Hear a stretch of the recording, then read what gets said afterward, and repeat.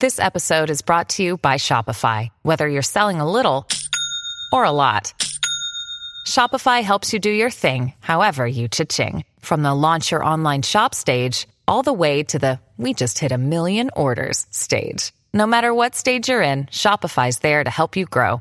Sign up for a $1 per month trial period at shopify.com/special offer, all lowercase. That's shopify.com/special offer.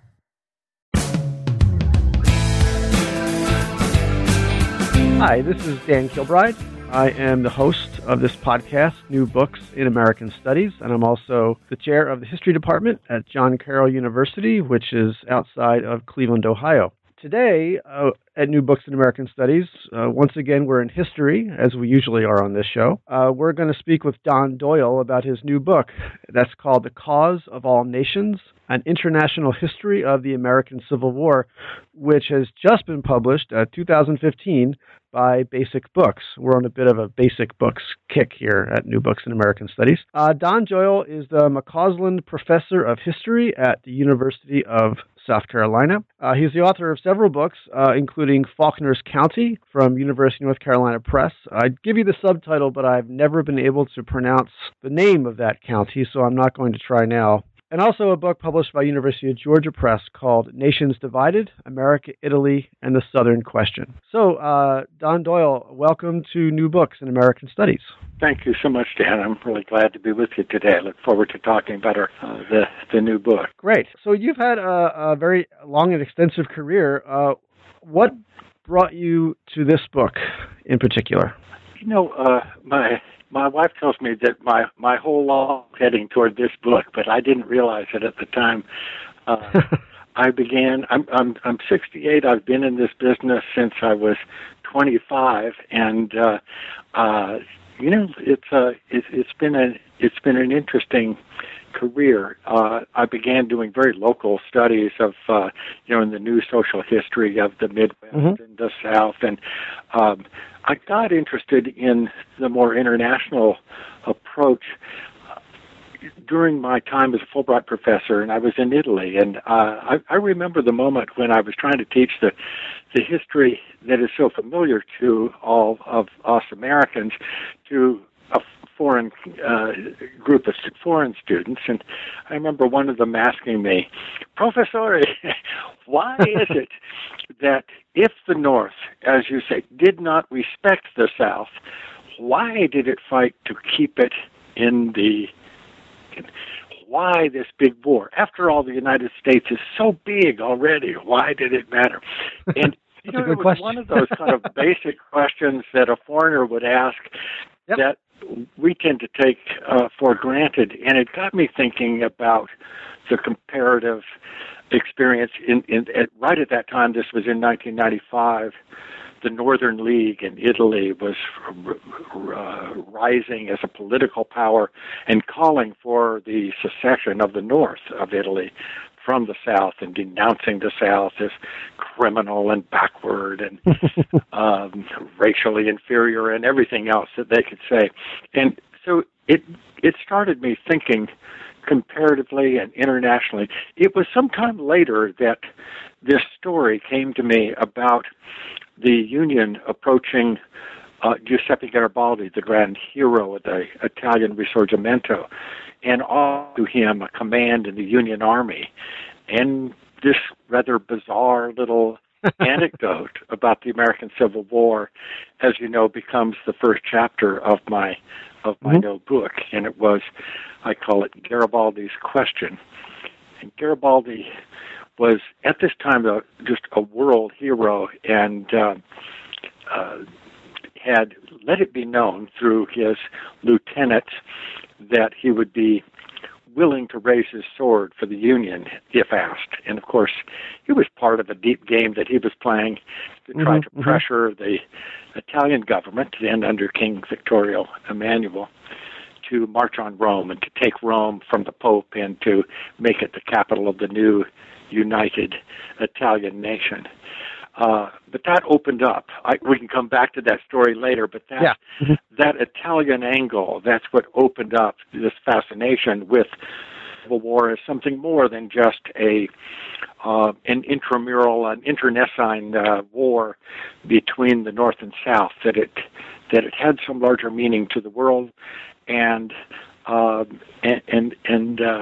began exploring just what it did mean to the rest of the world, and what and how world opinion affected in turn the war. Well, good for that student, because I think that maybe an American student would feel like it was a stupid question, like it was so obvious that like such a foundational question. But those are sometimes the most interesting ones to go back to those and to revisit those. Yeah, for granted. Yeah, yeah.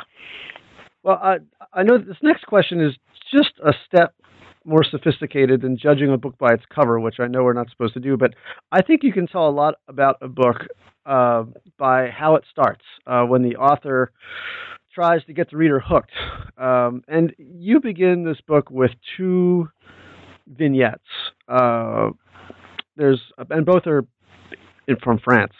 There's one vignette from 1861, when a French, I think it's a government official, he sort of smugly observes that, in his opinion, the inevitable destruction of the American Union, which is always inevitable because all republics are going to fall apart, is underway in 1861. He observes this to a visiting American. And the book closes with an account from 1865 when a group of French students risks their lives to meet with the U.S. ambassador and express their solidarity with the United States at the sad occasion of Lincoln's assassination. Yeah. How do those stories capture what this book is about? The idea that the American Civil War was a trial of what everyone called the Republican experiment, or the experiment in democracy, was widespread, and it was something that, of course, ran through Lincoln's speeches and writings, and but it was an idea that also was very important abroad, and it played to this deep conservative idea that self-government just didn't work, that whatever the ideals of equality and liberty, it simply didn't work, and that, and of course, many of the conservatives were there to make sure it didn't work.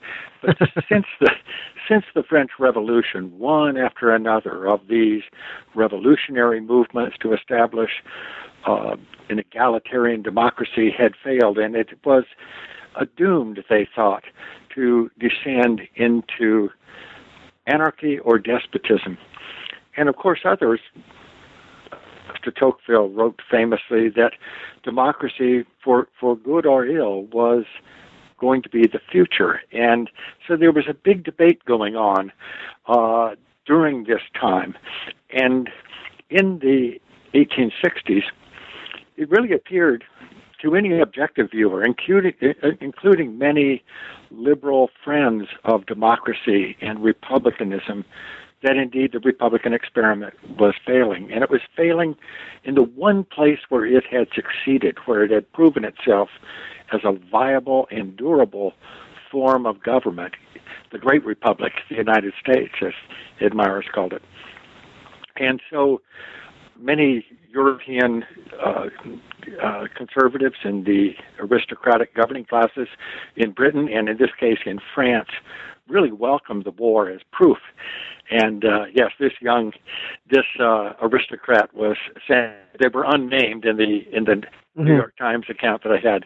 So your republic is falling apart, and of course they always will. You have to have a strong government. You have to have a king.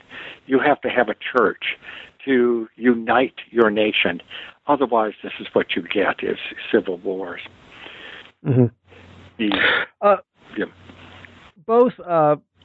At the beginning of the war, you made clear that both the North, the representatives, official and unofficial, of both the North and the South, especially in Europe, and although this book talks about all over the world, it's really about the big game is really in Europe. Yes.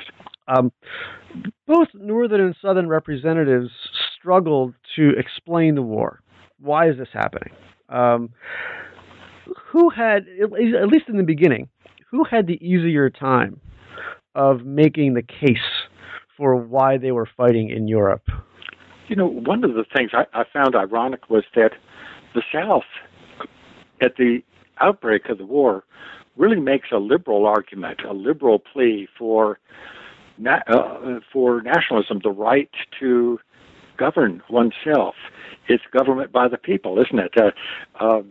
And they refer to a number of other revolutions that have, for independence, that have ended in the recognition of new nations, including the United States, all of the Latin American countries.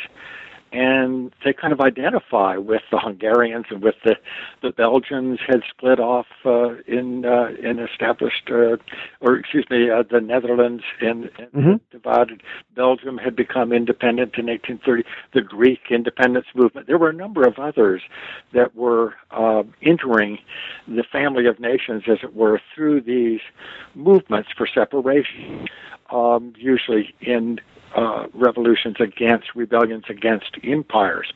And so the South was making the case in this liberal language of the right to self-government and pointing out that slavery had always existed. This was nothing new. Many other nations had been recognized despite the fact they had slavery. Brazil, France had slavery in 1848 when the Second Republic was recognized. Britain, of course, had a long history with slavery until fairly recently in its history, and so there was no disqualifying factor that because a nation subscribed to slavery and sanctioned slavery, that it would be disqualified from recognition. And fortunately for the Confederacy, Lincoln had, in his inaugural address, made it very clear that the Union's purpose was not to abolish slavery, that slavery was safe, it's where it existed. And so they could simply, the Confederate envoys could say, the North itself guarantees slavery. That's not why we're rebelling. We are rebelling in the name of self-government. And then, of course, the other argument they made was that they wanted free trade. I always wondered where these arguments about all of my students in South Carolina have been taught that it was about the tariff, not slavery. But that comes out of this 1861 argument that the South was trying to break off from the North in order to establish free trade with Europe. And, of course, that was a liberal idea. That was very popular in Britain, especially, and across Europe. The idea that they could now get cotton without paying very high tariffs for goods that they shipped to the South was attractive economically, and also just as a principle, free trade was popular among the liberal classes in Europe. Right. Maybe one reason that the South, at least initially, seemed to have the upper hand in terms of making its case abroad was that the South felt it was almost under the gun. It was an existential question of getting European recognition in some way. And this is one of those sort of foundational questions, but maybe you can just revisit for us why the Southern leadership felt it was absolutely essential that they receive some sort of European recognition. There would later be a debate about the necessity of that, and there was this kind of back and forth question of which comes first. Do we have to establish our independence militarily on the field of battle and then get recognition, or do we need foreign aid in order to prevail in this military contest? And so there was during the war, there would be a kind of ongoing debate, and at various times, Confederate leaders would stand and say, bring the diplomats back, let's put the money that we're spending on diplomacy into guns and ammunition. And others would insist that, no, we must win recognition, that we will never be able to sustain the war forever, and that Judah P. Benjamin especially realized they had to get foreign recognition in order to sustain this rebellion and eventually wear the North down. So, but they were confident at the beginning, and they were confident in part because they had this they didn't really have to face the slavery question. They kind of bracketed that aside.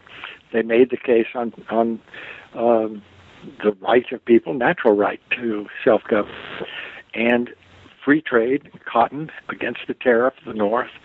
But they also felt that just, especially in a democratic society, that separation becomes a fact simply by the will of the South to put up a rebellion, to sustain a rebellion. And in human history, these secession movements and rebellions, you don't always have to win in order to win independence. That is, they didn't necessarily have to win militarily, but just hold out, wear the North down, lead the enemy as it comes in, and so there was good reason to think that sooner or later that Europe would buckle and that they would need cotton, that there would be a cotton famine in England and in France and Belgium, and that there would be tremendous pressure, not just for economic profit, but also fear of social unrest in Europe that would force the governments there to intervene in some way, maybe not militarily, but to mediate a peace, to bring an end to the war. And so the South was confident that they would prevail. Right. I mean, it's when I teach this, it's sometimes typical to put up sort of like the balance sheet of the war at the beginning, and in so many ways the North seems to have all these advantages, but of course at the time, all the experts thought that the South couldn't lose because, as you said, in order to quote unquote win, it merely had to survive. It didn't actually need to do anything, where the North had to conquer and occupy a massive and extremely diverse territory. And it just seemed like, experts, I think that the Duke of Wellington, I believe, was still alive. And he said, there's no way that the North can do this. So, yeah, it certainly looks different. So the South originally has this very compelling argument. But on the other hand, you observe that the way you sort of assess the relative strengths and weaknesses of the diplomatic apparatus that the North and South have, and also simply the personnel they have, are very, very different in quality. And I wonder if you could just say something about how you measure the quality of the people that the Union and the Confederacy had as both the official and unofficial diplomats. Well, it's a mixed bag. You have most of these diplomats on both sides were appointed for political reasons. And so, Lincoln wants to put William Dayton in England, and Seward says, no, put him someplace else, but Lincoln feels he owes him a favor or something, and because he had been a Republican vice presidential candidate before, and they needed New Jersey votes in the next election. Dayton then wound up in Paris. He couldn't speak a word of French, and never even tried.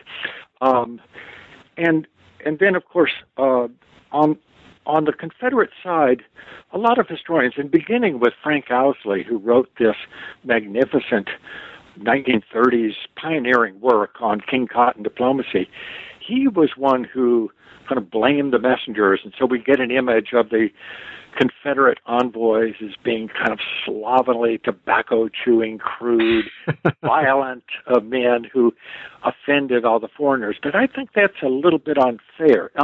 True, but unfair. You do have to deal with Yancey. I mean, Yancey he conforms to that caricature absolutely. Yes, he's an easy target for those kinds of accusations.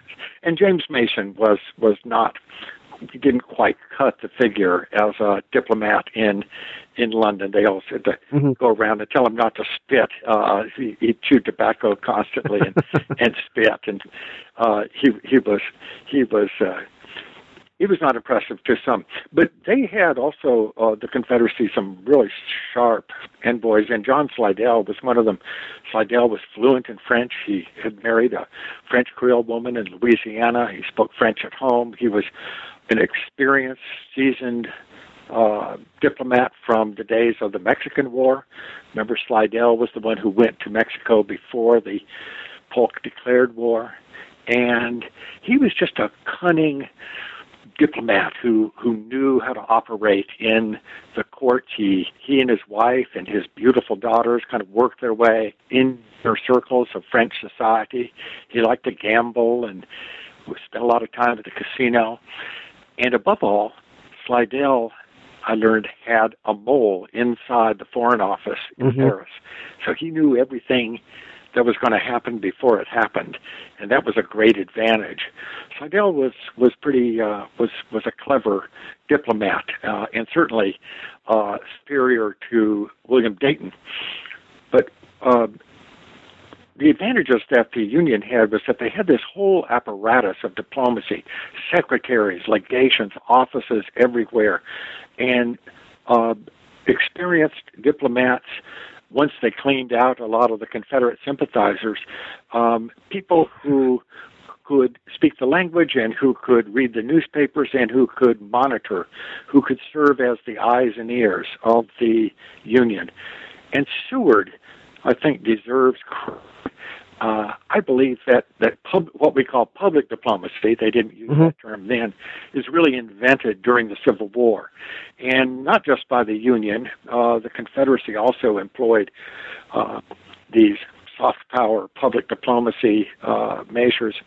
But Seward was very interested in getting at public opinion. And I think he was a politician. They often say politics and diplomacy don't mix, but they do. Seward really knew and understood the importance of public opinion, and this was something that he instructed all his diplomats to report on. Tell us what they're thinking. Tell us. And so in all of the dispatches coming back to Washington, you see these extensive reports on what each newspaper is saying about this battle or this edict or whatever new developments there are. So that was useful. Yeah, and one of the places you see this, and especially this sort of unofficial apparatus that the Union has going for it, is in the so-called Trent Affair, which was almost a complete disaster for the Union. But I guess at the end, the Union was able to escape this really with its image intact, and to a large extent, this was due to individuals, people like Bigelow and Weed, who were able to, who knew what they were doing. Can you say just how did the Lincoln administration get out from under this looming disaster that it could have become? This here was the Trent Affair is, if nothing else about the international dimensions of the Civil War gets into the textbook stories, there's always at least a little sidebar about the Trent Affair, because here it was in November, December of 1861, Britain and the United States came to the very brink of war, and the press in London was beating the drums for war because of this insult to the flag. The Union, you recall, had apprehended the Confederate envoys Slidell and Mason on a British steamship, a mail ship, and this was an illegal affront and a violation of British sovereignty, so they claimed. And so it was a big international affair. And at this time, and this was by coincidence, Seward had sent over this troop of people who were to be speakers and who were to work the press. And the informal head of this delegation was Thurlow Weed, and with him was this Catholic priest, Bishop Hughes, and McIlvaine, an Episcopalian priest who also went along to. Seward seemed to be interested in using the pulpit as well as the press to appeal to European public opinion, and he seemed to sense that Catholic opinion would be very important in France, in Ireland, and the British Isles, and in the Vatican itself. And so Hughes was there. But already in Paris was this man who looms very large in my story, and that is John Bigelow. He was officially the consul to Paris. but he was unofficially there to kind of back up William Dayton, and he virtually ran the office, ran the legation, and made foreign policy, or at least steered foreign policy in Paris and over much of Europe. It's a very important figure. Bigelow was an old newspaper veteran. He was a political operative, had become important to the Republican Party in the 1850s, and was told that his job was to manage the press and to help put the public mind of France in the right direction. And it's that kind of language that they used that kind of veils a whole program in which Bigelow would work with intellectuals, with publishers, with journalists to try to get the Union story told, or better yet, get them to tell it. So this group, Weed and Company, arrived just as the Trent affair is breaking in the news in London and Paris. And Bigelow decides, also in the group was Winfield Scott, the retired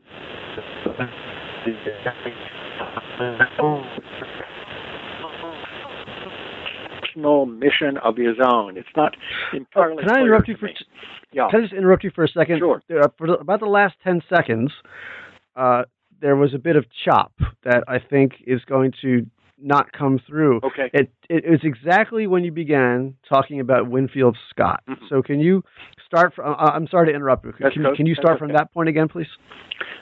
One of this troop with Weed and Hughes and McIlvaine was Winfield Scott, who the story is told that he just kind of came along on the same boat, but I think he was there with a purpose on his own kind of personal and secret diplomatic mission, informal diplomacy, of course. Bigelow decides that the way to defuse this Trent affair is to have a letter written by Scott placed in the newspapers saying that surely this is not Union policy to apprehend enemy envoys on board the Trent, but and the impulsive act of some ambitious naval officer. And so Scott writes this letter supposedly to a friend. It's published the next day in Paris and London.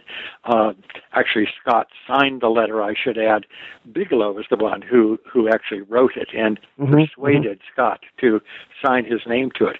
And it had a magical effect because all of a sudden the United States, which a lot of Europeans thought was awfully brash and overreaching, now seemed to be kind of apologizing through a voice that was known and respected in Europe, that of Winfield Scott. Weed, in the meantime, takes copies of the letter over to London and begins working kind of the inner circles of government, and is invited to meet Lord John Russell, Earl Russell, the Foreign Secretary, at home privately outside of London.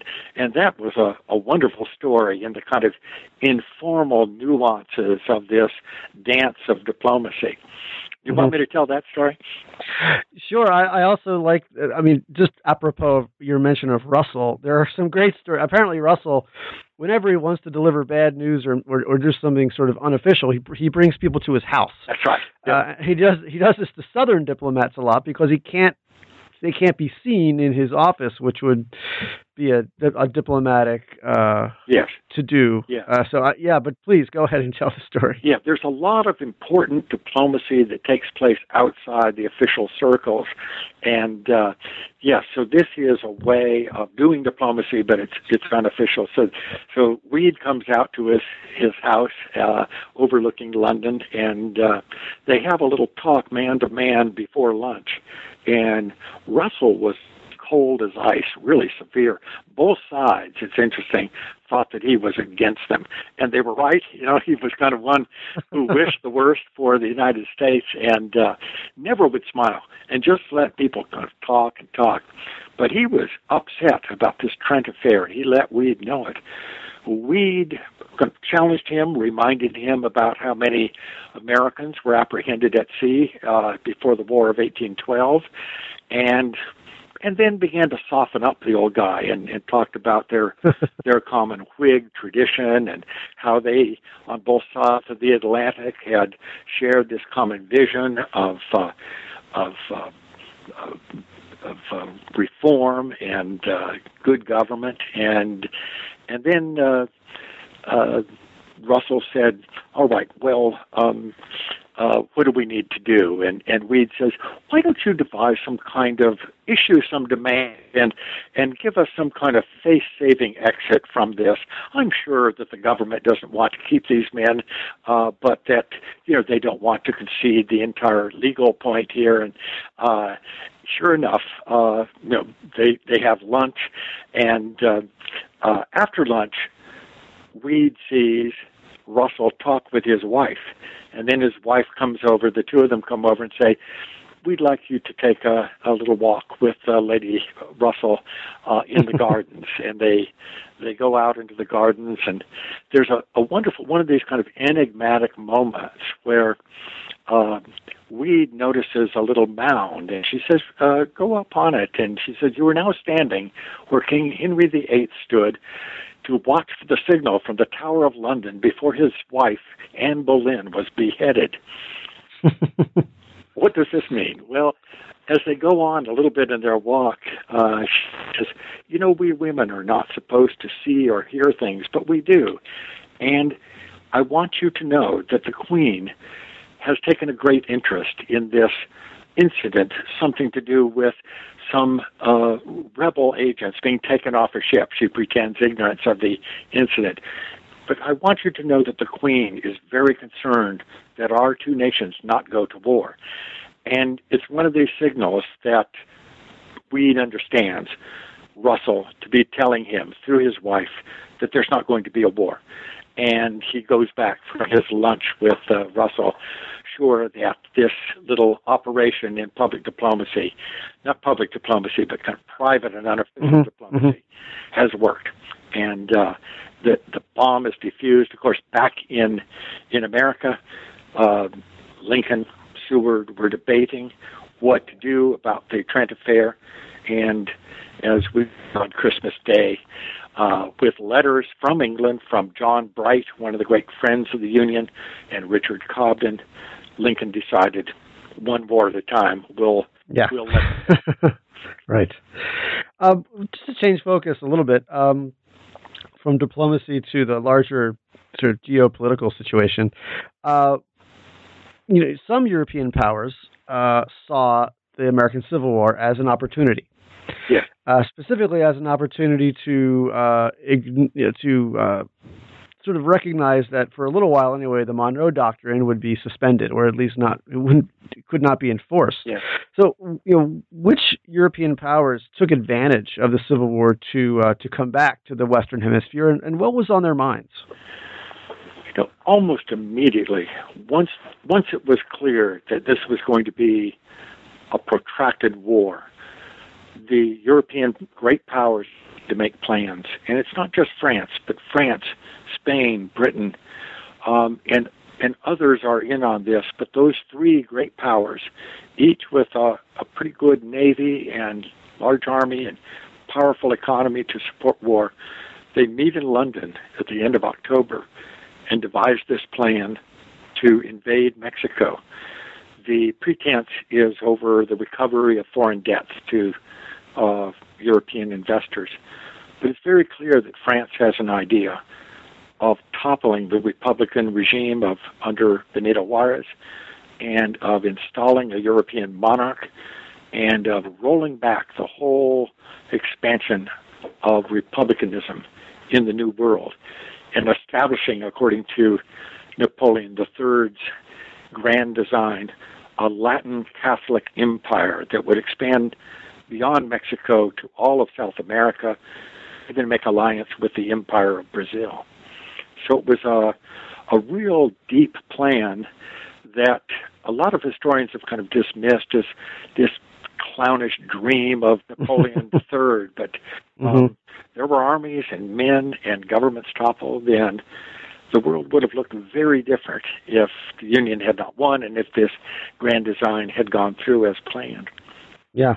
And, you make the case that, as you just said, the world would have looked very different. But it seems like some of the people who made that observation or who realized that, and of course Lincoln is consistent about this, but it's foreign observers, friends of republicanism, Yes.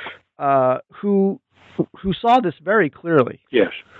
Almost from the very beginning. And you make the case that some of these foreign observers, frustrated by the Union's either failure or inability to make a clear case for the morality of their side in the Civil War, yes, took it upon themselves, yes, to make the case. And in the process, they ended up telling Americans, what they thought the war was about. So, who were some of the most important, most interesting foreign figures who saw the implications of the American Civil War even more quickly than some Americans did, and how successful were they at making the Union case abroad?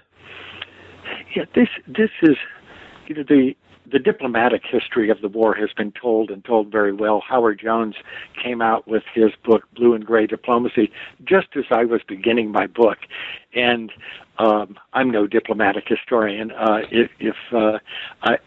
tell the story of diplomacy, and we've talked about it some here already. But this is really my book is about the contest in public diplomacy, war for public opinion. And the Union was at first trying to make its case just on the right to national self-preservation, that this is a rebellion, a domestic insurrection, and that every government, every nation has the right to suppress rebellions within its borders, and that therefore this is not a war. This is not a civil war. This is not an international war. It is a rebellion, and therefore off limits to any foreign powers. And they warned that any government, foreign government, that did anything to aid this rebellion would be considered hostile to the United States. That would be an act of war. We will wrap the world in flames, William Seward would bluster in Washington, often puffing on his cigar in front of journalists and diplomats he knew would tell this story. It was repeated again and again. He would use that metaphor of wrapping the world in flames, setting the world on fire. It will be a war of the world, he said, a war of conscience.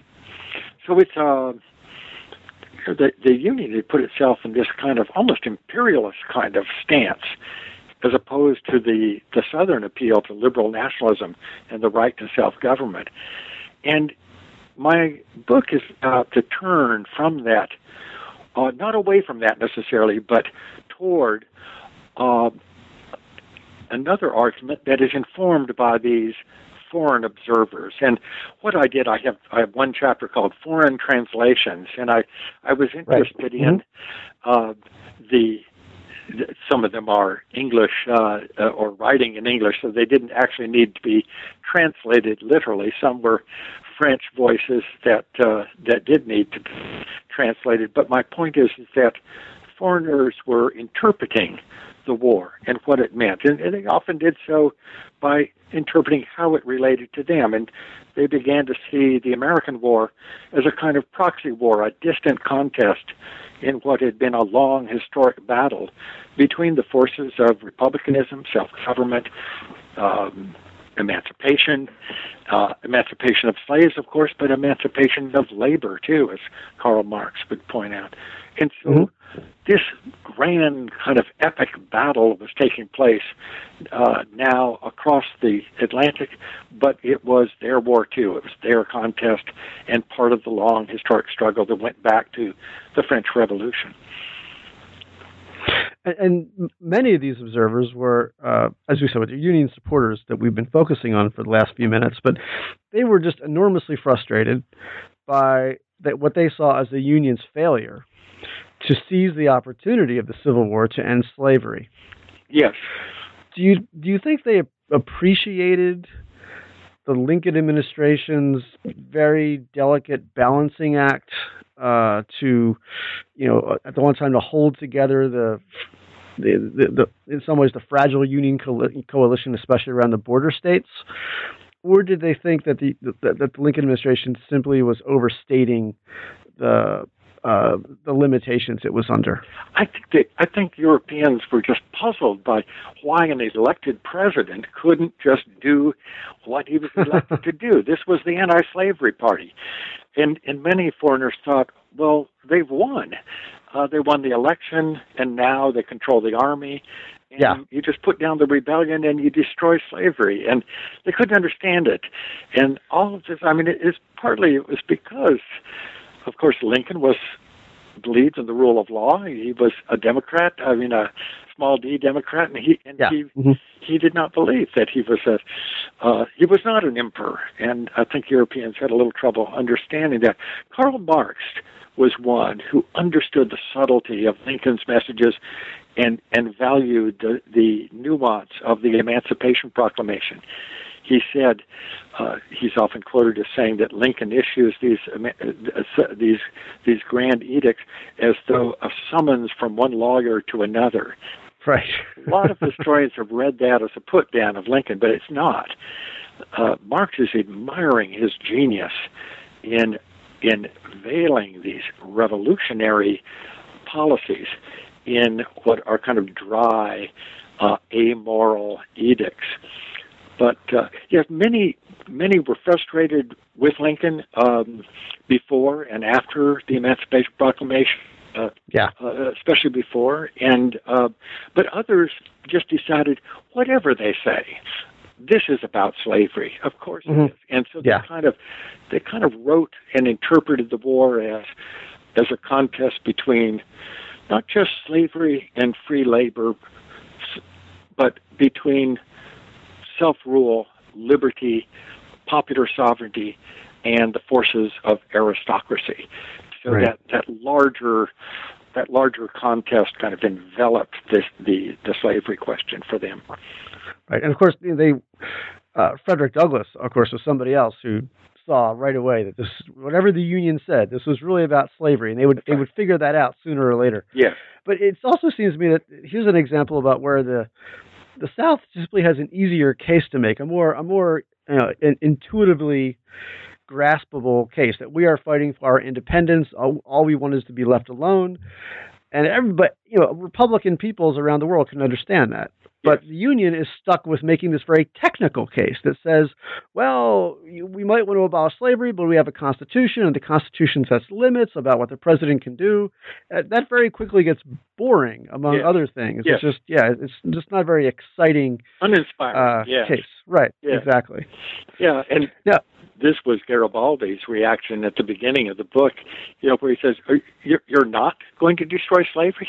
If this is not about the emancipation of the slaves, then it's just a civil war. Right. It will be of no interest to the rest of the world. It's just your own quarrel." Yes. Yeah. And of course, eventually, the Confederacy does. I don't know if it's, and you can address why you think it does, but the Confederacy does begin to change its tune, beginning with this very liberal message about self-determination. It becomes a very conservative message eventually.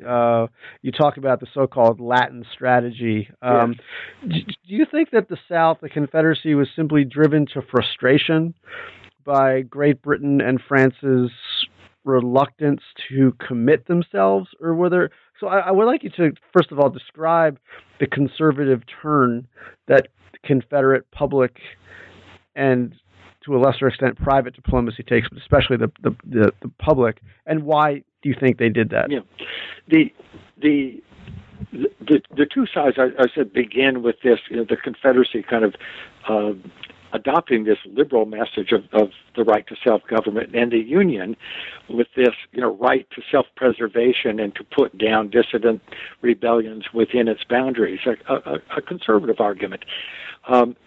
This big shift as we go into the second year of war, and partly it's the rhetoric, it's the of both sides, and there is the Confederacy begins to align itself with the conservative and anti-democratic values of European leaders. And so they are asking for the right to self-government, but also saying we are rebelling against this extreme egalitarian democracy that has run amok in the North, that is being polluted by the hordes of European immigrants, and that we are instead an Anglo-Saxon, or later with the French, they would talk about an Anglo-Norman elite, and that we are the best people of the society, and we are going to some of them repudiated republicanism altogether.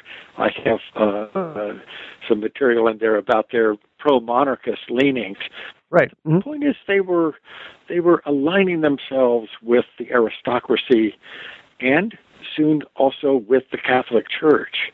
And that was an interesting and, I think, less familiar side of Confederate diplomacy that I spent some time describing. Right. Do you think, though, that the Confederacy was driven to this strategy out of just frustration that nothing was happening, that the war was starting to go badly, and that they needed a change in tactics? Yeah. Early on, they realized that whatever Lincoln said about slavery and whatever they say about slavery, that there's just a kind of stubborn, they called it, anti-slavery sentiment in Britain and in France. These were the two main players. And that, William Yancey wrote home to his brother, they have read Uncle Tom's Cabin and they believe it. and that the French just considered slavery kind of beneath discussion, that it was just wrong, and that even the aristocrats had no interest in defending slavery. And they felt that was an obstacle. So they now begin to launch their own public diplomacy program. I won't call it propaganda because that always sounds kind of false and misleading, but public diplomacy aimed at, as they put it, educating the public mind. And Edwin de Leon from Columbia, South Carolina, by the way, was one of the chief propagandists. There I go again.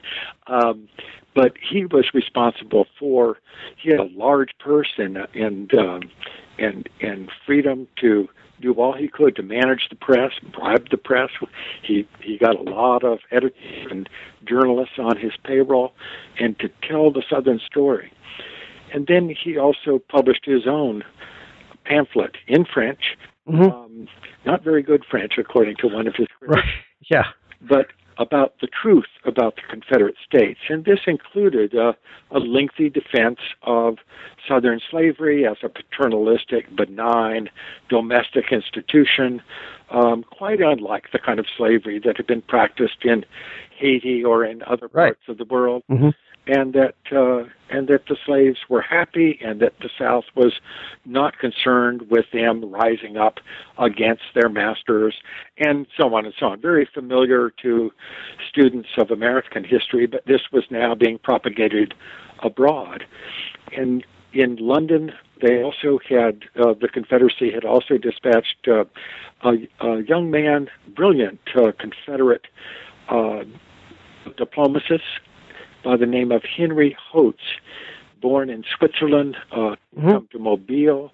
He was a collaborator with Josiah Nott, the famous scientist, anthropologist, I think he fashioned himself, and one of the pioneers in scientific racism.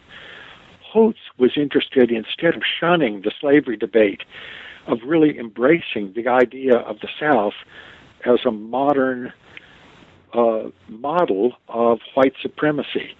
And he was particularly interested in the ideas of Arthur Gobineau, the pioneer in scientific racism, a French writer who had written an essay on the inequality of humankind. And it was a very important piece. Henry Hotz, had translated it into English, and now Hotz lists him in the Confederate cause, and also through his newspaper, The Index, which was published weekly in London, tried to transmit these ideas that the South was creating a society that was based on these now proven scientific principles of racial inequality and white supremacy. And so, again, they were shifting in their public diplomacy, in their message to the world, and also trying to control the message. That is, to tell the story themselves. Maybe about 20 years too early. Maybe that argument would have worked better during the scramble for Africa, with King Leopold and all that. Maybe that, but they didn't seem to have much success with that pro-slavery argument, which, as you said, is familiar to Americans, but would have been very new to Europeans. It was still too close to there was still a living memory of the abolitionist camp in France and in Britain. And to think of slavery as anything but a cruel, inhuman, and unchristian institution, that was hard even for moderate and conservative Europeans to swallow. Yeah. You spend a lot of time in the book talking about both the Emancipation Proclamation and its evolution in European thinking, and also Confederate considerations about emancipation and arming slaves. Yeah.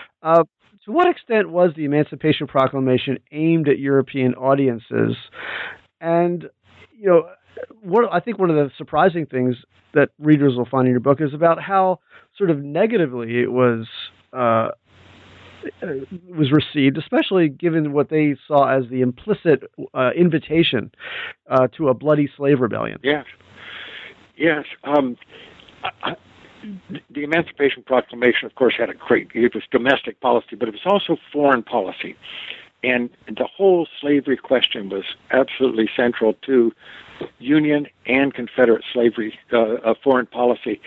So Lincoln, early on in early 1862, actually in late 1861, Carl Schurz, the German 48er, revolutionary, radical Republican, he was appointed as a kind of political reward for his help with the election to the embassy, the U.S. embassy in Madrid.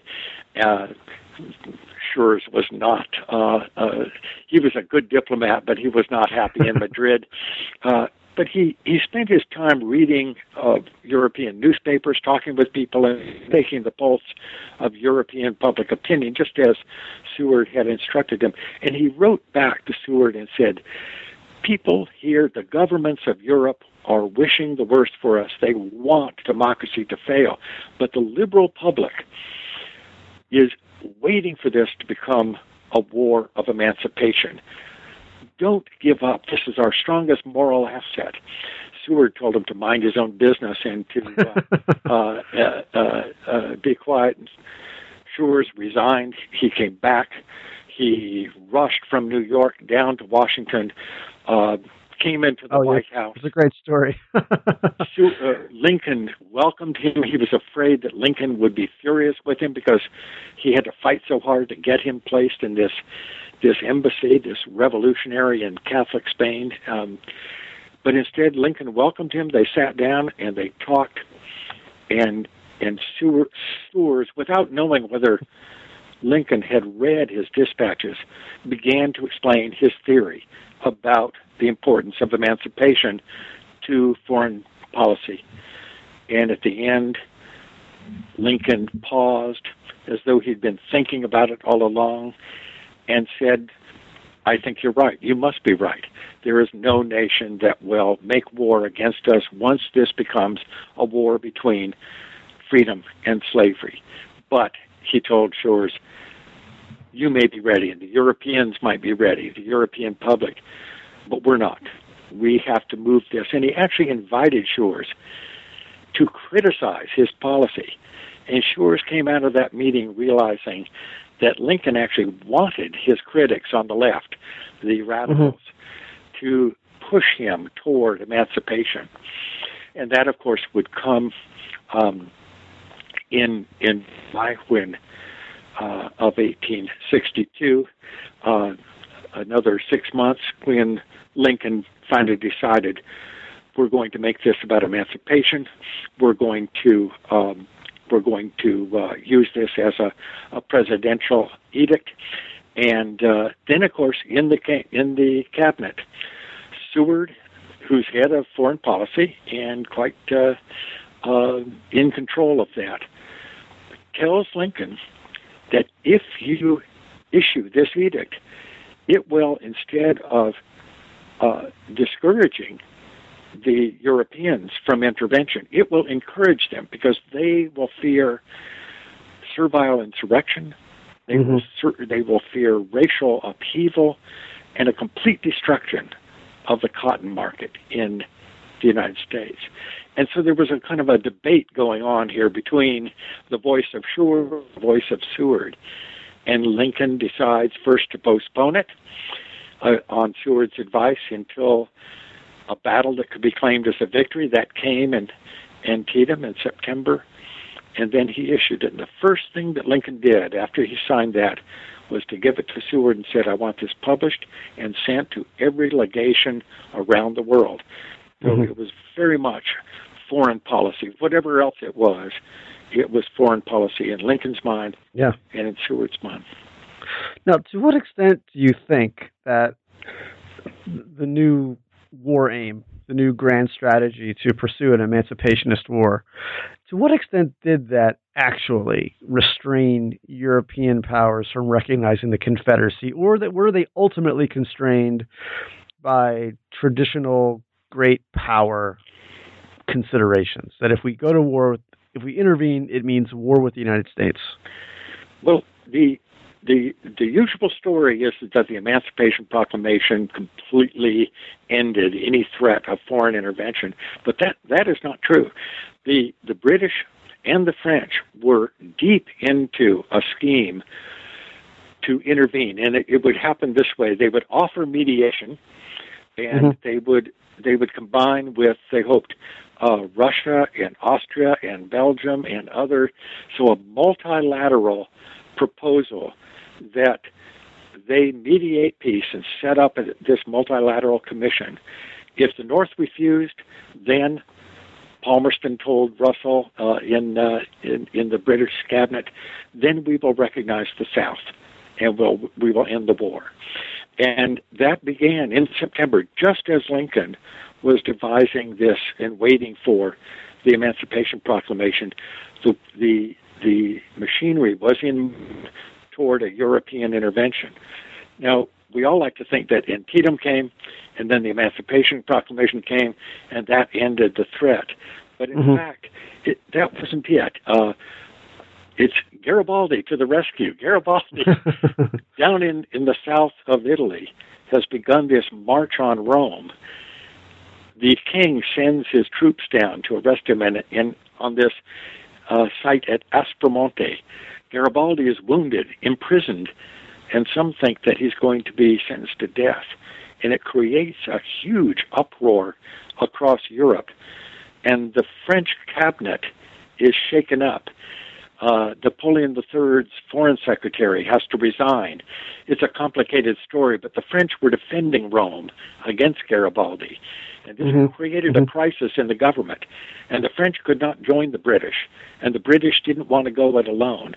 No European country wanted to get into a war alone with the United States.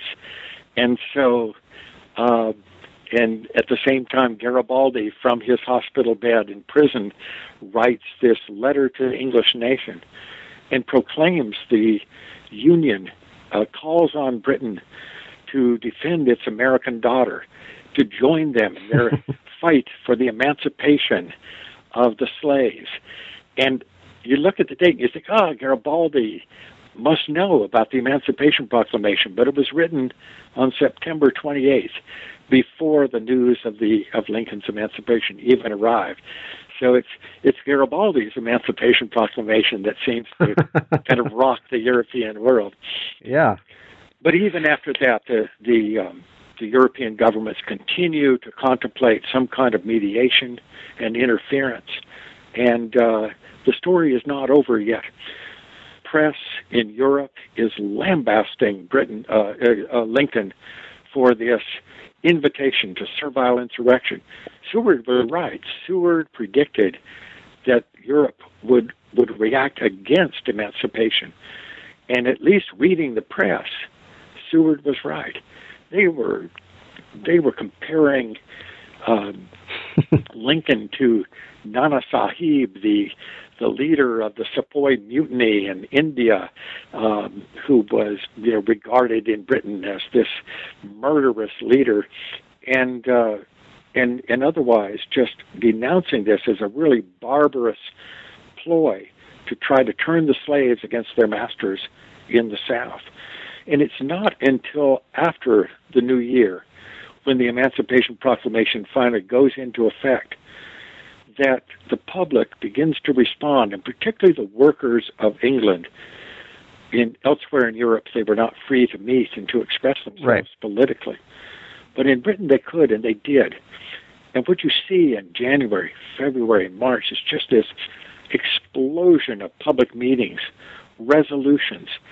And the Emancipation Society there in Britain, finding that a lot of the press was kind of biased against the Union and biased against this Emancipation Edict, they kind of took it into their own hands to have these meetings and then publish resolutions and then kind of make their own news, if you will. And it really spread, it rippled across Europe. The French reformers and emancipationists stood up and expressed their solidarity with the British, and the tide had changed. And it really, public opinion now had its war against slavery. Now it was a war not just for liberty and self-government by the people. It was a war to destroy slavery and the slaveholding aristocracy that rested on slavery. Right. Well, we've been on the air for a long time, but I do want to ask you one more question about the coda to the book, in which you describe the interesting history of what we know as the Statue of Liberty, more formally called Liberty Enlightening the World, which had its conception in the American Civil War and in the fight against aristocracy, the fight to end slavery. But, the meaning of that statue has changed, and it changed by the time that it was erected in 1886. Yeah. Can you talk about how the American understanding of the Statue of Liberty changed, and what that had to do with larger changes in the way that Americans remembered the Civil War? That's a wonderful question. I'd love to talk about that. That is our greatest Civil War monument. Adam Gopnik in the New Yorker last year did a piece on the Statue of Liberty as a Civil War monument. At Liberty's feet are the broken chains of slavery, and of course it was the idea was first born in that summer of 1865, and it was in the mind of Edouard Laboulaye, who was one of Bigelow's voices for union and liberty during the war, and he had this idea of a monument for liberty and for the Franco-American solidarity and support of republicanism. And of course, it took them 20 years before it was finally installed in New York Harbor. In the meantime, the French now had recovered republicanism. The Third Republic was proclaimed in 1870, and Napoleon had been deposed, and after a big violent revolution in the Paris Commune, now they were on the path to republicanism, and now the statue was constructed. I have a picture at the end of the book of Liberty, covered, surrounded by scaffolding rising above the streets of Paris. But by this time, when it was finally installed in New York, I think Americans wanted to forget about that war and the emancipation. David Blight talks about the reconciliation that took place.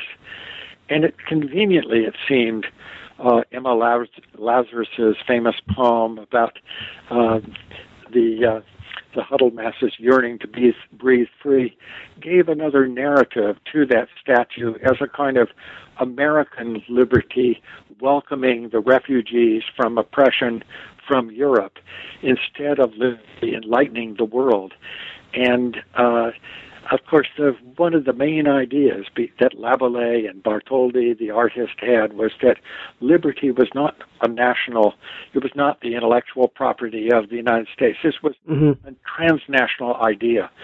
And it's liberty facing the world, facing across the Atlantic and striding toward it.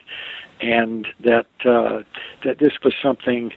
This was the cause of all nations, the cause of all mankind, and that it was something not just American and not just French, but something that all humans aspire to. This was the original narrative. Right, and it's a wonderful way to end the book. It really it really encapsulates, as you said, the cause of all nations. Well, Don Doyle, I want to thank you for spending a little more than an hour with us here at New Books in American Studies. Well, I enjoyed it very much, Dan. Thanks so much for having me. So once again, we have been talking with Don Doyle. He is the author of The Cause of All Nations, An International History of the American Civil War, published this year, 2015, from Basic Books. And you'll see a link to this on the page, and it will take you right to Amazon.com and throw some money to Professor Doyle. He certainly deserves it. So once again, this is Dan Kilbride. I am the host of New Books in American Studies, and we'll see you next time.